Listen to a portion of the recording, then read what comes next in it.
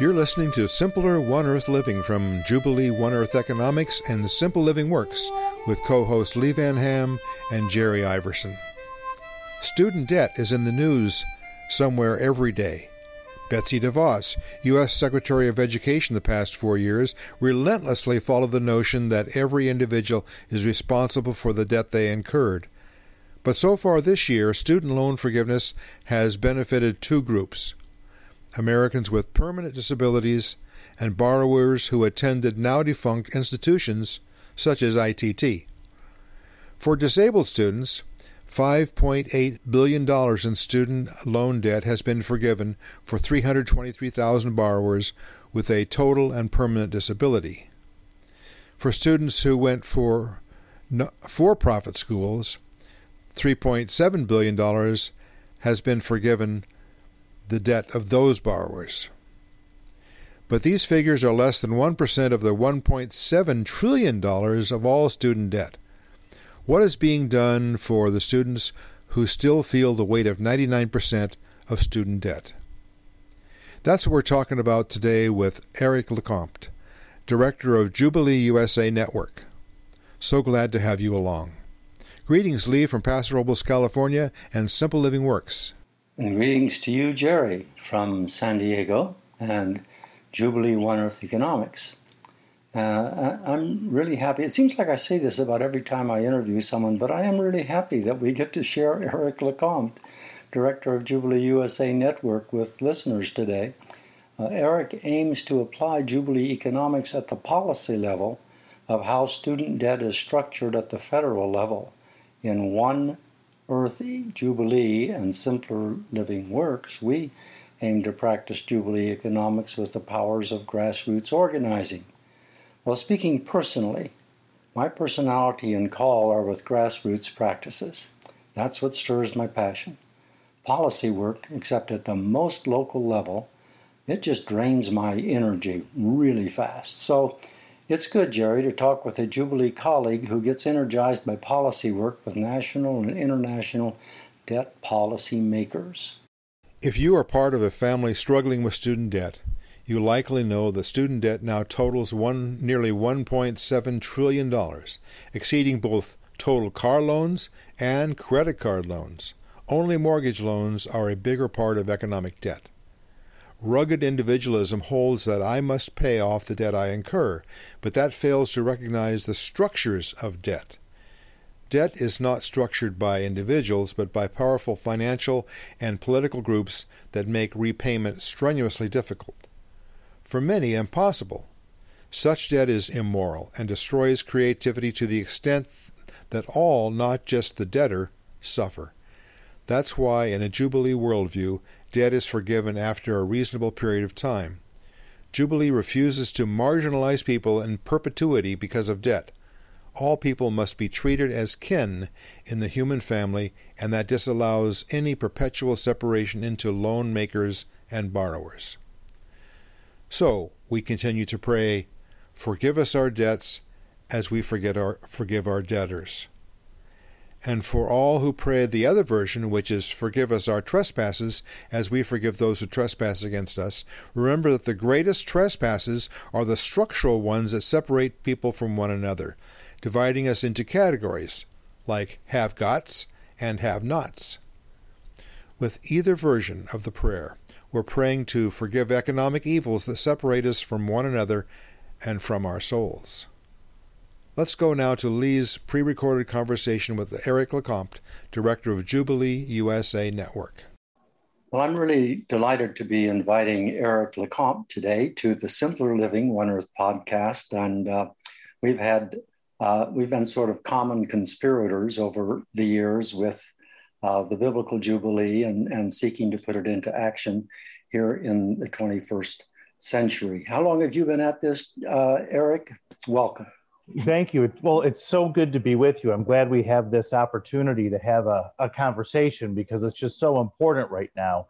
I've been working with Jubilee USA as part of our national team for about 12 years. I've been involved with Jubilee overall for almost 25 years. And really during that time, I have focused much of my efforts, my vocation on working with religious communities and institutions on impacting human rights and economic rights. Mm-hmm. Well, it's though I've known of you and have had a little face-to-face contact here on your visit to San Diego, and I follow Jubilee USA Network rather irregularly, actually. So this is the most intensive time that I feel we've had to talk in a long time. So I especially am interested today in addressing the issue leading off of student debt. This impacts people close to me in a most profound way. And then in the larger way, I think it's a drag on the whole economy. And certainly it's keeping a lot of young adults from following the real call of their hearts because they simply can't figure out how to pay debt and also follow what they believe in many cases is a divine call or certainly a deep passion of their heart. So what is the Jubilee USA Network doing around student debt? I know there's been a couple of sectors that have had debt cancellation, but where are we now? So student debt is a very important issue, and it affects many of us, not only students, but often grandparents, parents, friends are asked to be co-signers on loans. And just like other types of loans, there are good loans, better loans, there are bad loans. And of course, at the heart of all of this is the question of what kind of education should be enough, and should we be ensuring that everyone receives without putting a particular cost on that. But, without getting into those particular issues, right now, student debt is in the news every day. Just this week, the Biden administration, as well as the Department of Education, noted that they were canceling the debts of more than 100,000 students, in the hundreds of millions of dollars. And they were canceling this debt because it's considered to be predatory debt. So unfortunately, even with education that we're able to be a part of, that our kids go through, there's bad debt that's predatory. So a big technical college that I know many of your listeners may be familiar with, ITT, which no longer exists. Other groups like DeVry, they really no longer exist. These were either in-place institutions or online institutions that helped you figure out your financing, and the financing was predatory, meaning that it was very high interest rates or interest rates that would change. But perhaps most significantly, there wasn't a guarantee of a delivery of a product. So if you were signing up for a course that might help you be able to work in the computer or software industry, you weren't actually being taught what you needed or actually received that final certificate. So these types of predatory loans we've seen recently being canceled, and that's certainly progress. But I think, as you noted, Lee, the problem is much, much larger. So when we talk about the entirety of U.S. student debt, right now it's the second largest debt that households hold. The only higher type of household debt at this point is mortgage debt in the United States. But the second highest household debt in the United States, totaling at $1.57 trillion, is student debt. So 10 years ago, a little more than 10 years ago, in 2010, actually, student debt at that point surpassed credit card debt and auto loan debt. So it's a serious issue. Now, I think it's really important to kind of break that down into a number of questions. One is, as a society, what do we owe one another? And should we be going into such devastating debt, certainly as wealthy as a country as we are, should we be going into such debt to go to school and send our kids to school? And I think that's something that's certainly a heart of the broader conversation. But then when we're talking about the coronavirus and the debt moratoriums on student debt that have taken place over the last year, that's been very important for a significant part of the population that's really been struggling. Now, there are different proposals in Congress, as well as considered by the Biden administration, to totally cancel student debt. I'm not sure that would happen, but many economists argue that would be a great boon for the economy. It would allow young people to invest in the economy and not be so strapped and saddled with debt along with their families. I think another important piece to break down is that, with this student debt, right now we have a significant amount of people who are really struggling who have debt, and that could be as high as 50 to 60%. But then you have about 40% of that student debt of people who are doctors, lawyers, very high paid professionals. And again, there's a question of how much debt they should pay or whether or not they should in a society like ours. But I like to separate that because, outside of that, we have a lot of families who have gotten hooked up with loans as well as students that are really struggling and struggling more through the pandemic. And I think in the short term, we really need to see there be more relief that's dedicated towards them. In the long term, as a country, as a society, we really need to, just as Jubilee, this idea we talk about, what is enough? What does it mean to all have enough? Mm-hmm. I believe that question of education is a part of that, and how the United States does this, where 92% of the loans come from the federal government, which at least is a little bit better, but then you have 8% of private sector loans, which have less oversight and protection, is, we need to get to the bottom of how we deal with debt in a way that we can offer relief in the face of the coronavirus, get these debts cut from people that are struggling and that have really become a burden, and then answer the overall question of how much is enough and how do we ensure that we all can have enough in terms of access to quality education. Yes. So if there's someone who has more debt than they feel they can pay, and it was incurred, let's say, as a single parent household, that kind of thing, where does that fit into the current picture? Is there any, I guess what I'm asking is, how would Jubilee USA Network, or how could any of us make an argument to forgive a huge percentage or all of that kind of debt? I mean, certainly it would be consistent with the biblical Jubilee to do so after a certain number of years. But what seems to be a convincing argument, or maybe we don't care about what's convincing at the moment. Maybe we proclaim a kind of moral and economic argument for it. Where are you with that?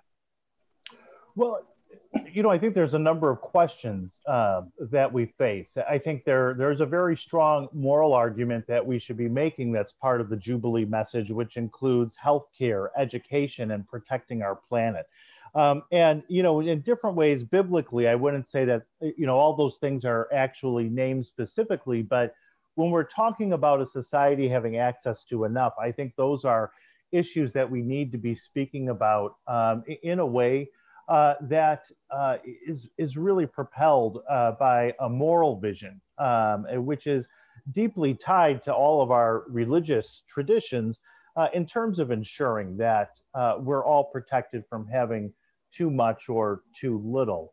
I think one of the real challenges that we face around student loans in particular is student debt is considered outside of domestic bankruptcy processes. So in the United States, we have bankruptcy processes, and those processes are actually very important. I know that sometimes bankruptcy can have a negative meaning or connotation, but the idea of bankruptcy, we actually believe, is something that to some degree, in terms of there being a continual process, is actually suggested in the Hebrew and Christian scriptures in terms of processes to ensure that we're protected and insured to have enough.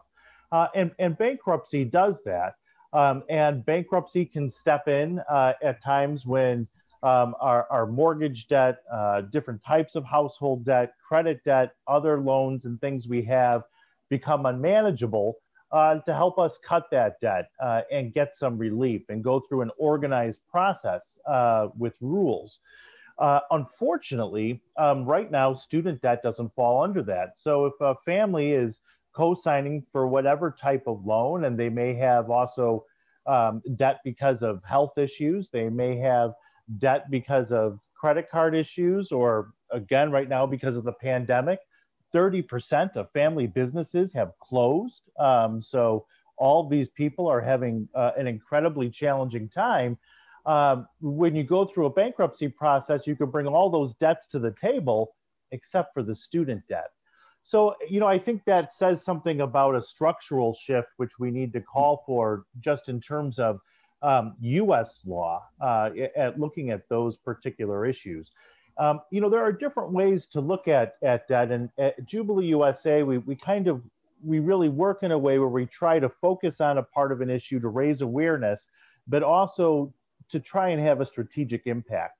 So for many years, we worked on Stafford federal loans and these Pell Grants, which are very important. They benefit a significant part of the population, lower income, middle class people, and they're either grants or low interest loans. 3 or 4 years ago, we actually had about 4 years in a row where there were real fights in Congress around changing the payment rules and the interest rates around these things, and perhaps even making it more difficult to forgive these types of loans. So implicit in these types of loans also for the people that receive them, if their incomes stay under a certain amount of level for a period of time, or if they're doing service work or something like that, they actually have the ability to get these types of loans forgiven. But we were dealing with fights in Congress, and again, dealing with low income, middle class on the lower side of the spectrum, folks who were going to lose access or not get as favorable access to these vital tools to be able to go to school. So we worked on campaigns and successfully won those, which kept the ability to forgive them as well as interest rates low in perpetuity, and found a way to stabilize that. So that's just, of course, a segment of it. And there are times that we try to run very strategic campaigns. Over the course of those years, we had about 150 different faith communities across the country that worked with us on that process, and eventually moved Republicans and Democrats in Congress to do the right thing. But then there's the broader pieces that are on the table right now, which I think are significant, both looking from a point of justice as well as from a point of economics. I mean, it seems that, any level of forgiveness of student loans is going to be a huge buoy to the economy, because most people that receive student loans would put that money back into the economy in some way.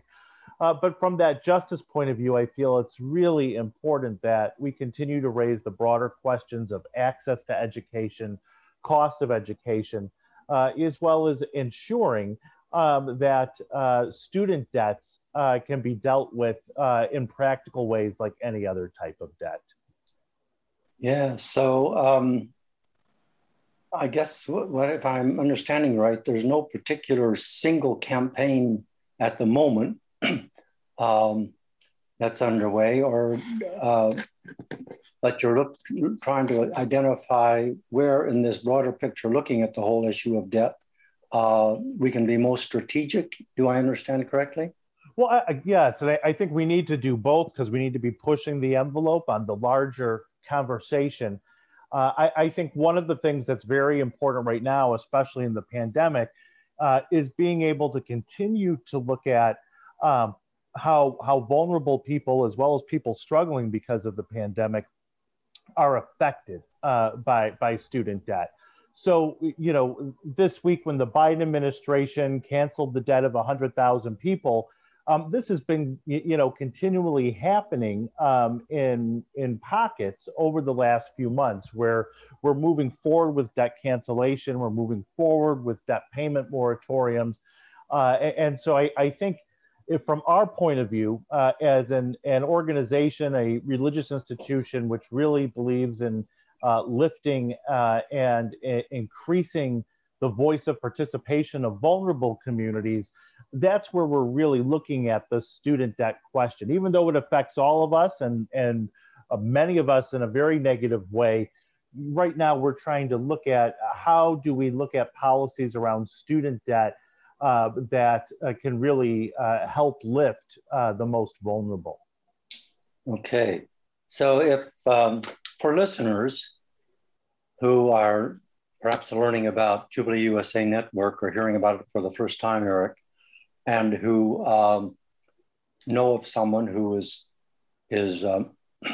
bearing a good deal of student debt into their adult years, how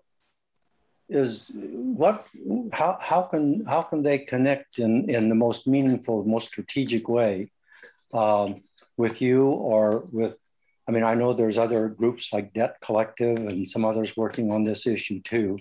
But what's your suggestion for people who are saying, gosh, I try not even to think about this in my life because it's so overwhelming. And so how can you speak a word in that context?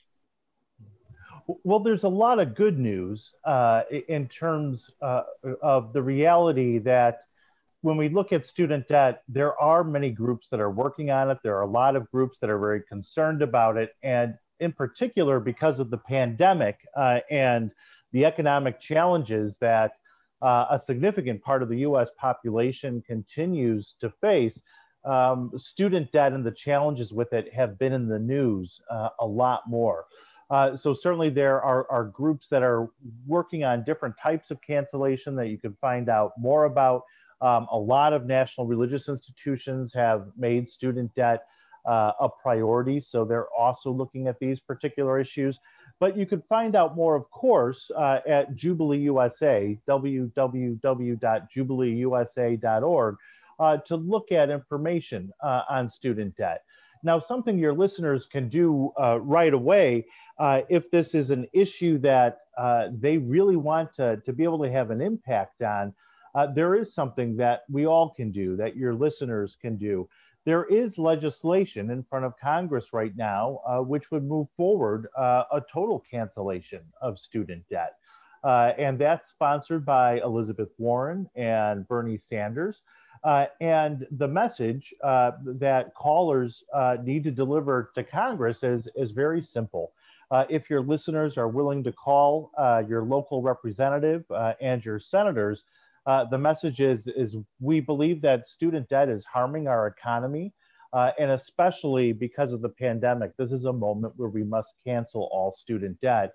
We ask that you co-sponsor student debt cancellation, sponsored by Senators Bernie Sanders and Elizabeth Warren. Now, will that legislation actually pass? Probably not. I think some version of it may, that would cut some debt, but the important part is that when callers call their member of Congress, members of Congress really do count the calls on issues, whether that's a Democrat or Republican. And especially right now, since one particular party has more control than the other, making these phone calls in favor of student debt cancellation are incredibly important right now. So after your listeners hear the podcast today, please call the Capitol switchboard. You can pull the number right off our website. You can just Google it and tell your representative and your two senators to support total debt cancellation on all student debt. Okay, that's pretty clear.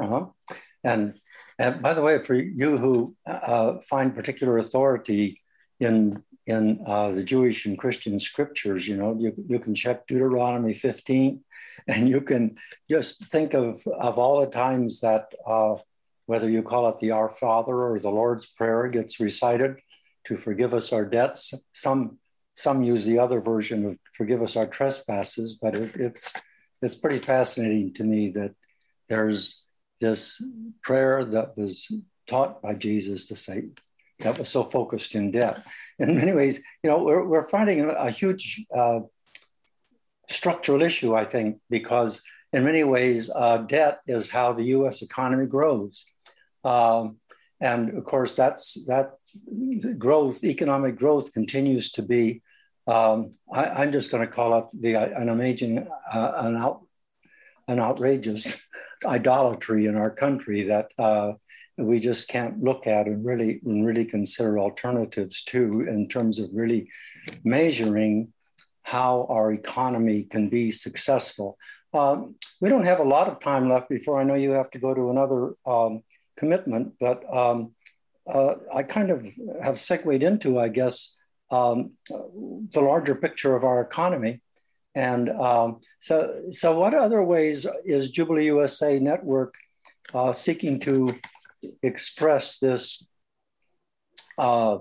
view, this Jubilee world view in economic terms within the confines and the opportunities of today's situation?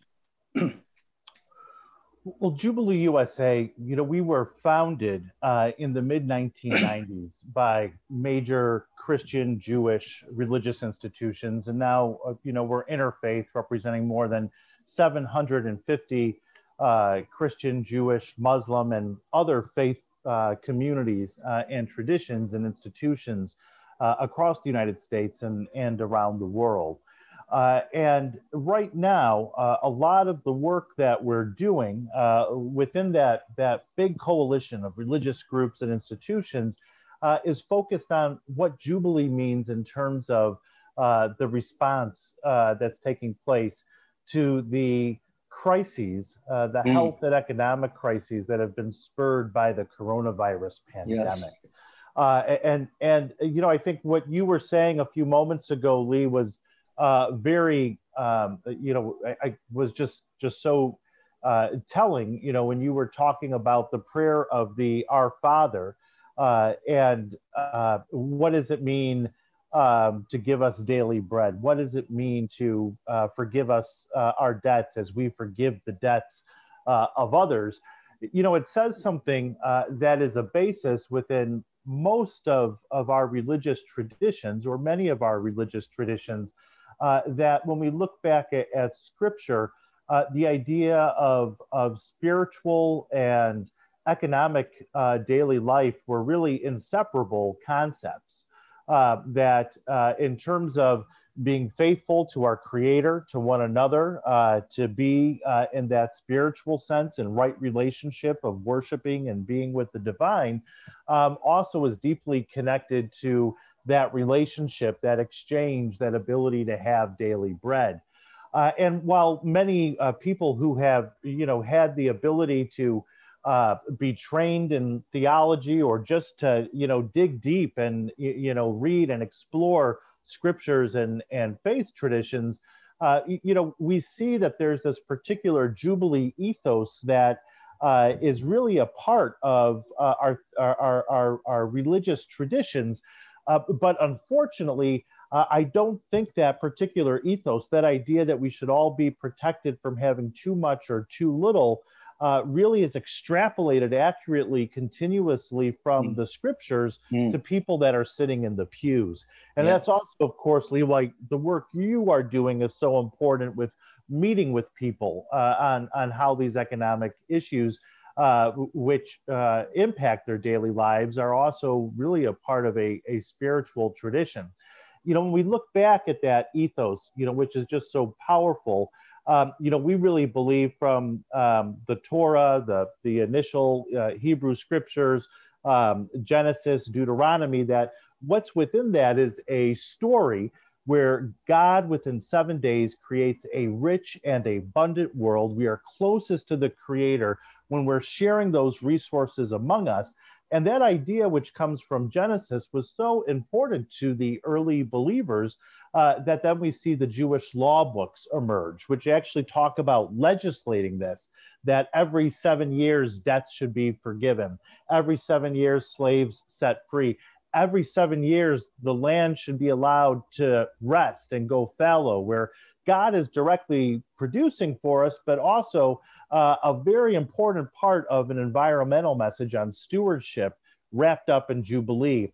And then every 7 times 7 years, the Great Jubilee, the total time of restoration, when we go back to our ancestral lands and we have a continual process in place that protects our planet and protects each one of us from having too little or too much.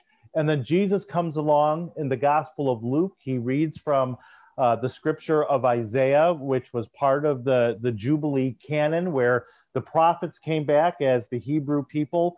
The Jews were no longer living by the Jubilee promise, the Jubilee ethos, making sure we all had enough and were following the law. The prophets come to remind them, and Jesus, in his first public act, reads from Isaiah, one of the main reminders of the Jubilee promise. And many of us are familiar. He unrolls the scripture, as was the tradition when you go back to your hometown. He reads from Isaiah, talking about slaves being set free and the great year of the Lord's favor. The great year of the Lord's favor being the Great Jubilee, the 49th or 50th year, when there is a total restoration in this continual process.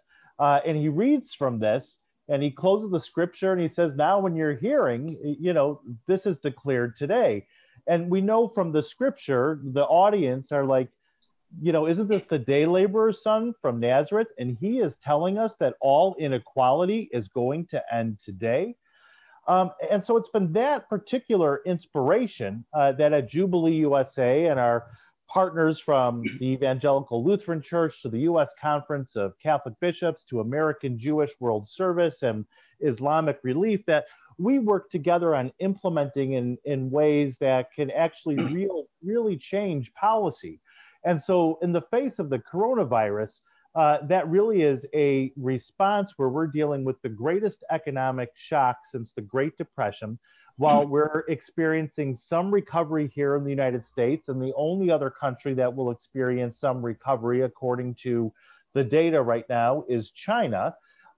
Most of the world is going to do worse. We're looking at 265 million more people around the world experiencing famine. In the United States, for the first time over the last year, we had 21 million more children experiencing hunger. We are looking at parts of Asia and Africa and Latin America where development will go back 30 years, where we will see some of the most significant increases in extreme poverty. And the reality is this is some of the Jubilee solutions, which come from that biblical inspiration where we've won agreements with world leaders. If those agreements on debt relief, on aid, on climate protections, ensuring that everyone has enough, on global bankruptcy, if these were actually implemented, we would not be dealing with as significant as a crisis as we are today.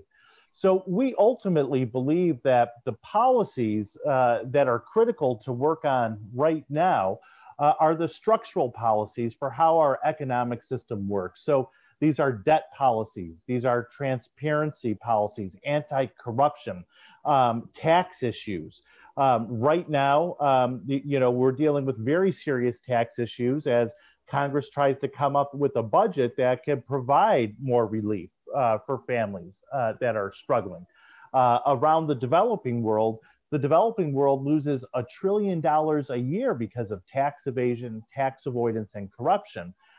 Had these monies been captured in the developing world, they wouldn't be experiencing such a crisis.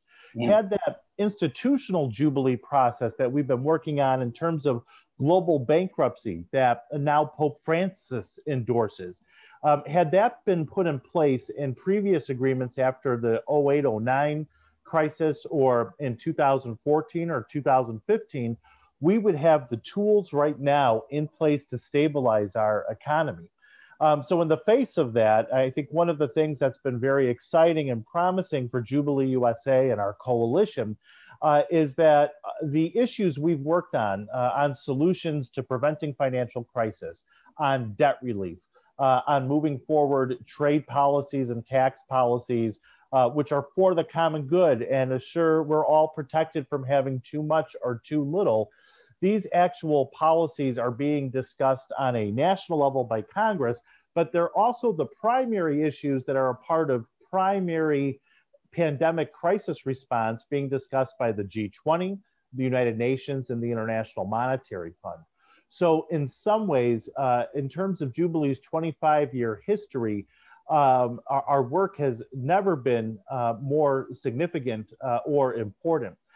So I would really invite people to go to our website, www.jubileeusa.org. When you go to jubileeusa.org, you can look at our pandemic response report from 2020 and 2021, where we look at the very specific campaigns that we've worked on to lift the vulnerable and address inequality in the United States, around the world. As well as campaigns which also capture that Jubilee ethos around pandemic response, around protecting our planet. Because the pandemic is going on and because climate issues continue to be so serious, I know a lot of us think that hopefully, the United Nations is going to be able to figure out, how we really deal with the climate issues.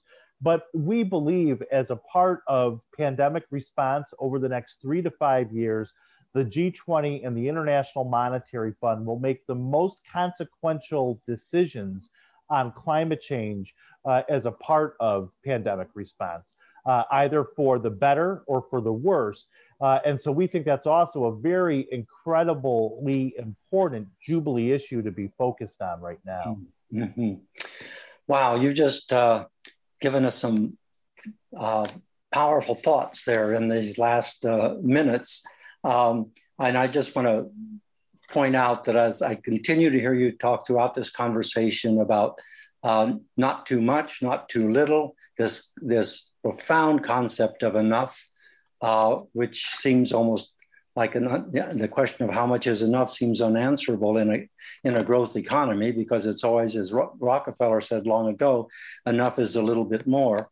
And so that instead of growth is how we really are to measure the success of an economy. How many people are being left behind is how we can measure the success.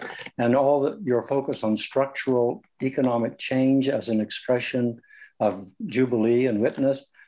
Much applause for all of that. I'm so grateful for this emphasis. And I'm afraid you may be out of time. Otherwise, I'd say, how did you come to all of this, Eric? What moved you to it? Well, let me just say, and Lee, thank you so much. You're such a leader and have been for so long in terms of looking at these particular issues. As before we began our conversation today, I'd indicated to you, a few years ago when we had met, when I came to visit one of the Jubilee circles that you have there. We had hoped to have in place by 2020 at least a series or beginning of conferences that would include you and so many others in looking at the connection of a household debt, community, nationally, globally, Jubilee. What does that mean for our lives? That question of enough. And so hopefully on the other side of the pandemic, we're still going to be able to have that. But if not, we're going to be, bringing together some virtual conversations sooner than later. Now, in terms of, how I got into this and my background, in many ways, that comes from my own experience at times of not having enough. And it also comes as being someone who's deeply rooted in their faith. I think like for so many of us, there are times that we experience, most of us, where we may not have enough, or our families are out of work, or we're out of work. And certainly, inequality in the United States has gotten worse during the crisis. But where we've seen about 65% of the population in the U.S. either maintain, and then a very small sliver actually do much, much better. You were looking at 30 to 40% of the population that is going to be worse off post-pandemic, not better, even if the people at the top are making more money, and it makes us look as if our economy is somehow doing better. Yes. I certainly had that experience at times growing up where we didn't have enough. And so that question, I think, has been an important one for me. But it's also a question which many of our religious traditions seek to answer, not only in the now, but really at their very founding, as we've discussed today. So I also found myself kind of with that struggle with faith, that connection of what does it mean to have enough? What does it mean if we're all a part of a global community for Christians, if we're a part of this body of Christ, and if some of the body of Christ is suffering, what does it mean in terms of our response as a body? If one of us is suffering, all of us are suffering. And so for me, I think that was a very important formation in terms of understanding these issues. And in high school and college, I start to really delve into these questions of the Jubilee promise, the Jubilee ethos.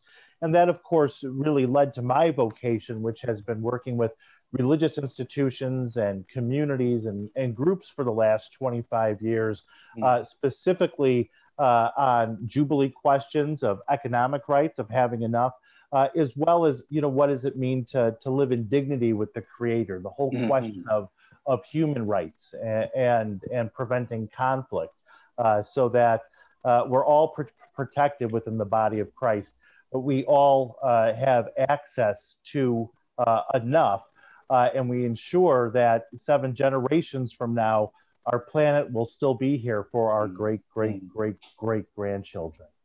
Oh, yes, yes. Well, in this wonderful ongoing conversation, I would say even crescendoing conversation of Jubilee, we have to put a semicolon right here and bring this to conclusion. But I'm really grateful for all that you've shared in this time. You've packed a lot into it for us, and we'll be able to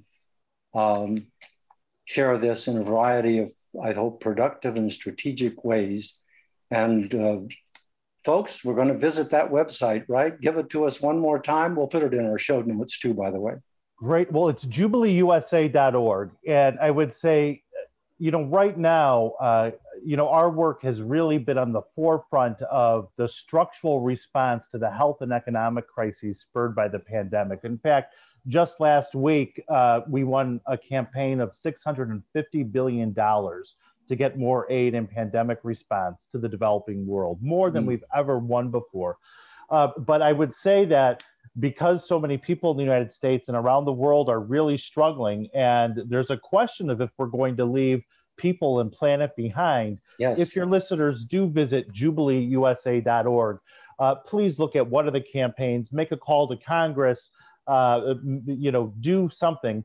I should also say that congregations, communities will be participating in Jubilee Weekend as world leaders make decisions in mid-October on all of these issues, from vaccine distribution to debt relief to environmental policies. If you go to our website at jubileeusa.org, you're going to find out how you can have an impact between now and October on these make or break decisions. Thank you, Eric. It's been rich.